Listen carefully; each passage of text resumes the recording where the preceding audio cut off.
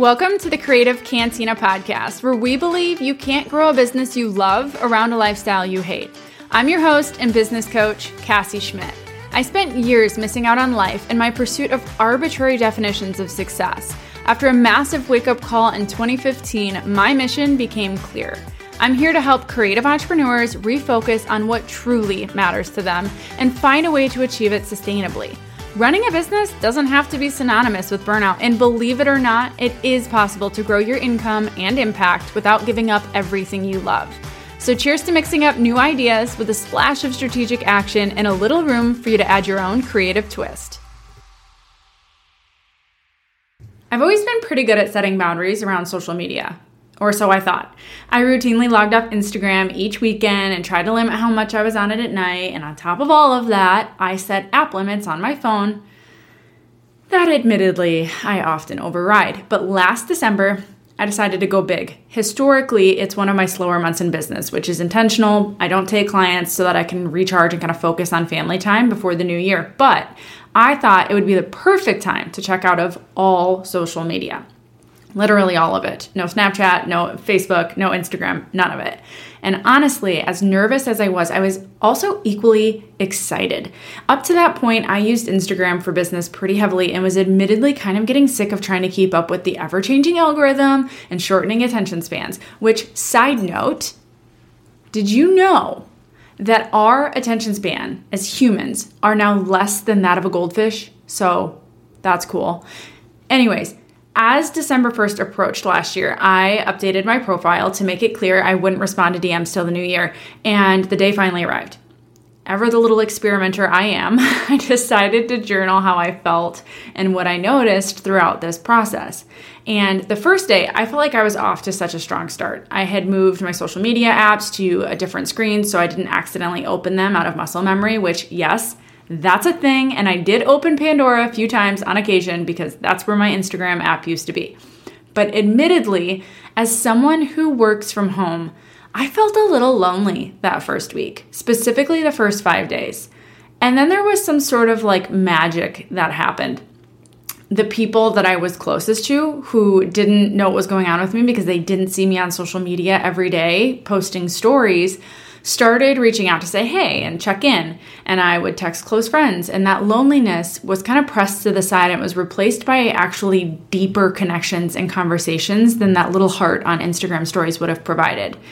It also felt like a weight was kind of lifted, and I'm not even kidding. By the fourth day, I was literally dancing while walking my dog. I had my headphones in, I was jamming out, and that is not easy to do when it's 15 degrees outside. Reminder, I live in Wisconsin. It is frigid, so as my eyeballs are literally freezing, I'm waltzing along the sidewalk. I felt lighter, happier, and so much more content in my own little bubble without that social media. But about a week in, after checking my email for the 15th time by 10 a.m. and no, I'm not that popular, I realized I was just replacing one dopamine chasing behavior with another. And I realized that this social media detox really needed to be a bit more of a digital detox, kind of more of a phone detox. And I just kind of took that approach for the rest of the month. So I did limit my screen time on my phone, but I also tried to limit how much I was watching TV. I didn't want to replace one thing with just another thing that was keeping my mind busy. About 2 weeks in, my husband, who wasn't doing a detox, would watch videos on our other couch, and I was very conscious not to look at his screen. I didn't want to see his screen. I didn't want to be sucked into that world. I really wanted that detox. Obviously, I can't control what he does, but as he was going through his reels, I would find myself hyper stimulated by just the sound of his audio changing every few seconds. And even though I did the same thing just 14 days prior, I was incredibly annoyed by the repetitive audio. I'm like, how did I do this? How can he sit here and listen to this? This is so annoying. But over the 5 weeks in December, I felt like I went from missing social media initially to literally dragging myself back to Instagram. Not on January 1st like I promised, but January 4th, because I literally didn't want to come back to it. I went from checking my phone constantly to literally not knowing where it was for hours at a time. Like I could go a day and not check my phone, which is, again, crazy considering the fact that I was trying to do a social media detox, but ended up not worrying about text messages. It just kind of slowed down my pace of how quickly I felt I needed to respond to people. My mind went from stressed and anxious and always comparing myself to other people to, feeling completely content and happy. And I think that it also really helped while I was taking this time off. I was reading a lot of books. And one of those books was called Digital Minimalism, which I highly recommend. But I learned so much about why social media and our smartphones are so addicting and how these people, which are basically human engineers, prey on our biology to make us crave these notifications. Side note, okay, just bear with me. If you like conspiracy theories, you're going to enjoy the next 20 seconds here. But if not, I'm sorry. I can't prove what I'm about to say at all, but it's been on my mind lately. You know how Instagram really prioritized Reels there for a bit, and they clearly want us to use that feature, and they know how addicting it is, and they know it's going to keep us on the app despite how annoying the audio is. I don't know about you, but anytime I post Reels, there seem to be a lot of engagement from bots. With how well Instagram is capable of censoring content they don't like, I'm not fully convinced they're unable to keep up with the bots.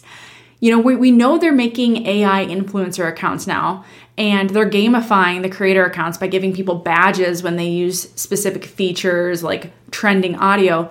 What's to stop them from being responsible for the bots themselves? Like, all of these bots are awfully similar in terms of their profile and the way that it reads. Like, what if they know that while we know the bots aren't real people, we'll still get a little bit of that dopamine hit when we see the like notification pop up?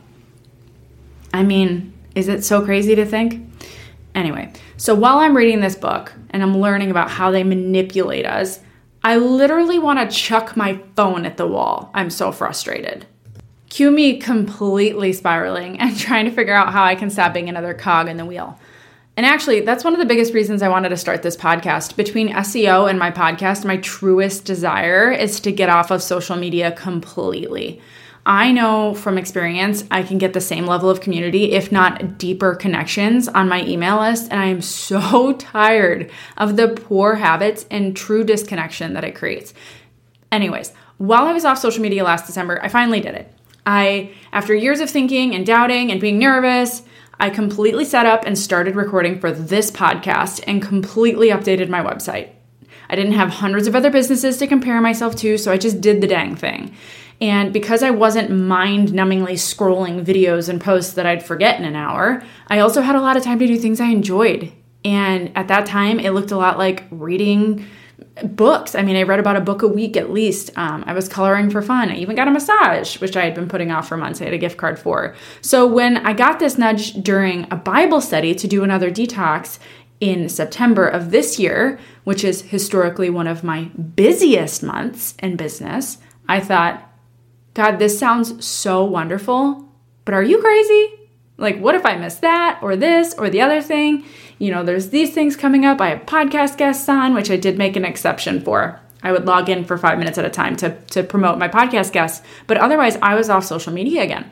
And I dove in, right? I was terrified. I was like, okay, I really feel like this is a stupid time to go off of this. But I did it anyway. And within a day, literally a day this time, it didn't take me a week. Within a day, I was back to enjoying my freedom. I started planning a trip to Italy. I spent about 35 minutes a day learning Italian because I thought it was fun. I'm still working on that. It's still fun, but really challenging as you progress more into sentence structure. But again, I know it sounds crazy for any business owner to take 60 days off of social media in 1 year's time, but I don't regret it for a minute. And now look, if you're listening to this, you're probably thinking, that'd be nice, but not super realistic for me. Fair enough. But I want to ask you this.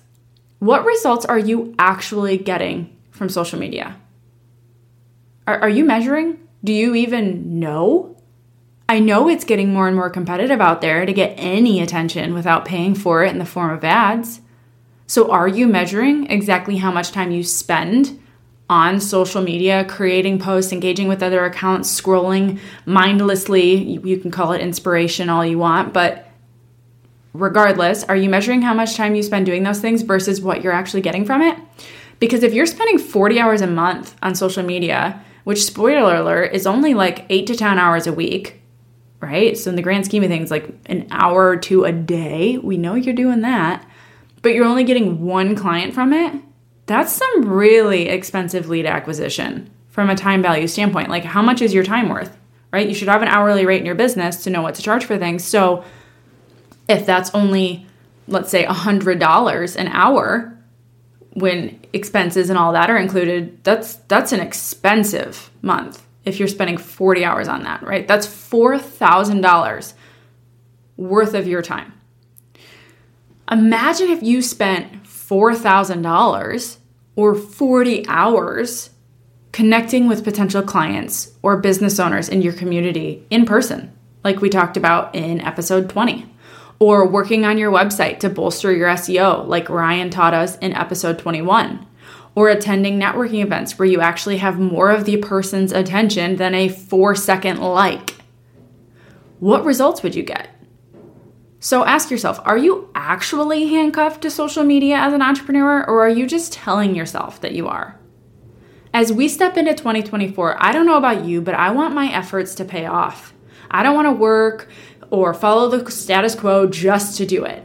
I want to build my business in a way that works for me. Because like I say all the time, you can't grow a business you love around a lifestyle you hate. You can absolutely run a business you love around a lifestyle you hate, but you can't grow it because it is not sustainable. You are going to burn out. If you're sick of missing out on time with loved ones or sitting side by side with your partner, only to realize neither of you are really there because you've been engrossed in these 8-second videos for the last hour and a half, here are a few tips I have for you. Number 1, don't use social media outside of business hours. Connect with the people that matter most, the ones that are right in front of you. And if you're truly on social media for your business, understand that one of the biggest reasons for burnout now is because we don't get to walk away from our shops like we used to in business. We're constantly connected to them through our phone. Create that boundary before you burn yourself out. No social media outside of business hours. 2, no social media on the weekends. Same concept here. Take that time off. Do things that actually fill your cup, not make you question your worth. Number 3, respond to your DMs once a day. You don't have to get back to someone within seconds. If they're too impatient, you didn't want them in your life anyway, right? And this one, if you want to check it twice, fine. But my point is that you don't have to respond the second you get a DM. Number 4, create less content with more intention. So you can focus on marketing efforts in places that do have a higher payoff. And if social media is a really high payoff place for you and you know that and you've tracked that, I'm not going to tell you to stop doing that, right? If that's something that you want to keep doing.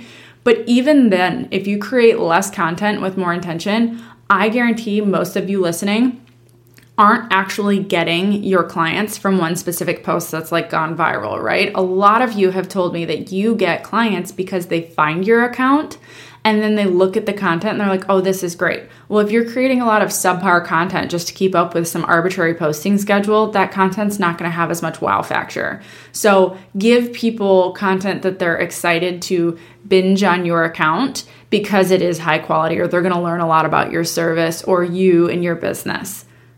Number 5, use social media mostly on desktop. This is a game changer, and I actually am going to get back to this myself. I was doing this when I came back from my detox in December last year, and it's just so much easier not to get sucked in when you're doing it on a desktop because no one wants to sit on their uncomfortable desk chair for hours scrolling videos in a room by themselves. Even though that's the same amount of loneliness you're creating when you share a room with someone else and you're doing that on your phone, it just feels wildly different. So unless desktop doesn't allow for a feature you're trying to use, like posting to stories, for example, it may allow it now, but it didn't for me before. That was the only time I would use my phone. And it really, really helped me cut back on time on social media. And it helped me be way more intentional about it. So if I was actually there to engage, I was doing that and then moving on. Kind of keeping myself in that work mindset versus sitting there and just getting caught in the scroll.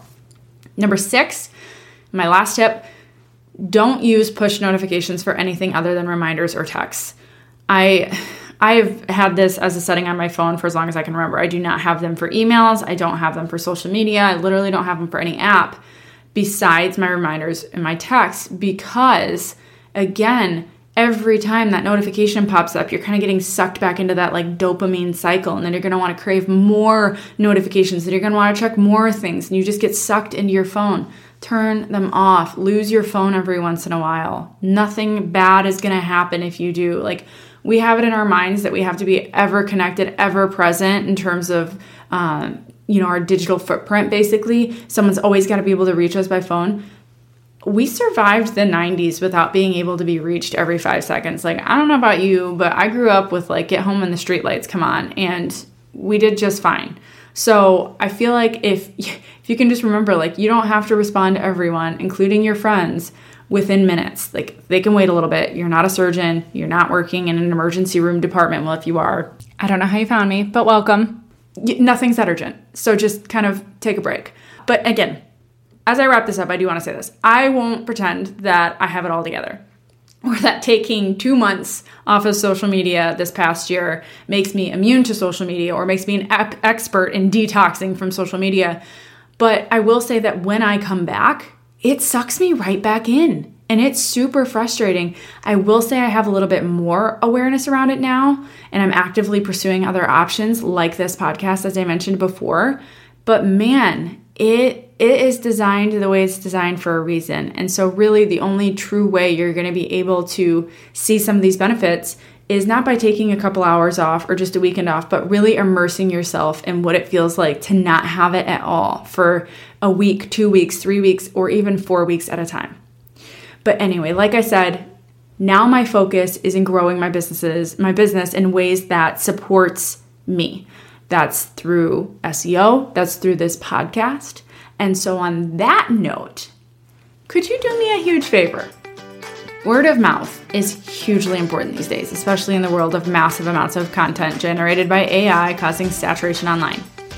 If you have enjoyed any of my episodes, could you share my podcast with just one friend today? Literally just one. Send them the link in a text, tell them about it at your dinner date, send them a note via carrier pigeon. I don't care. It would just mean so much to me if you could help me grow this community. Anyway, thanks so much in advance, and cheers to you.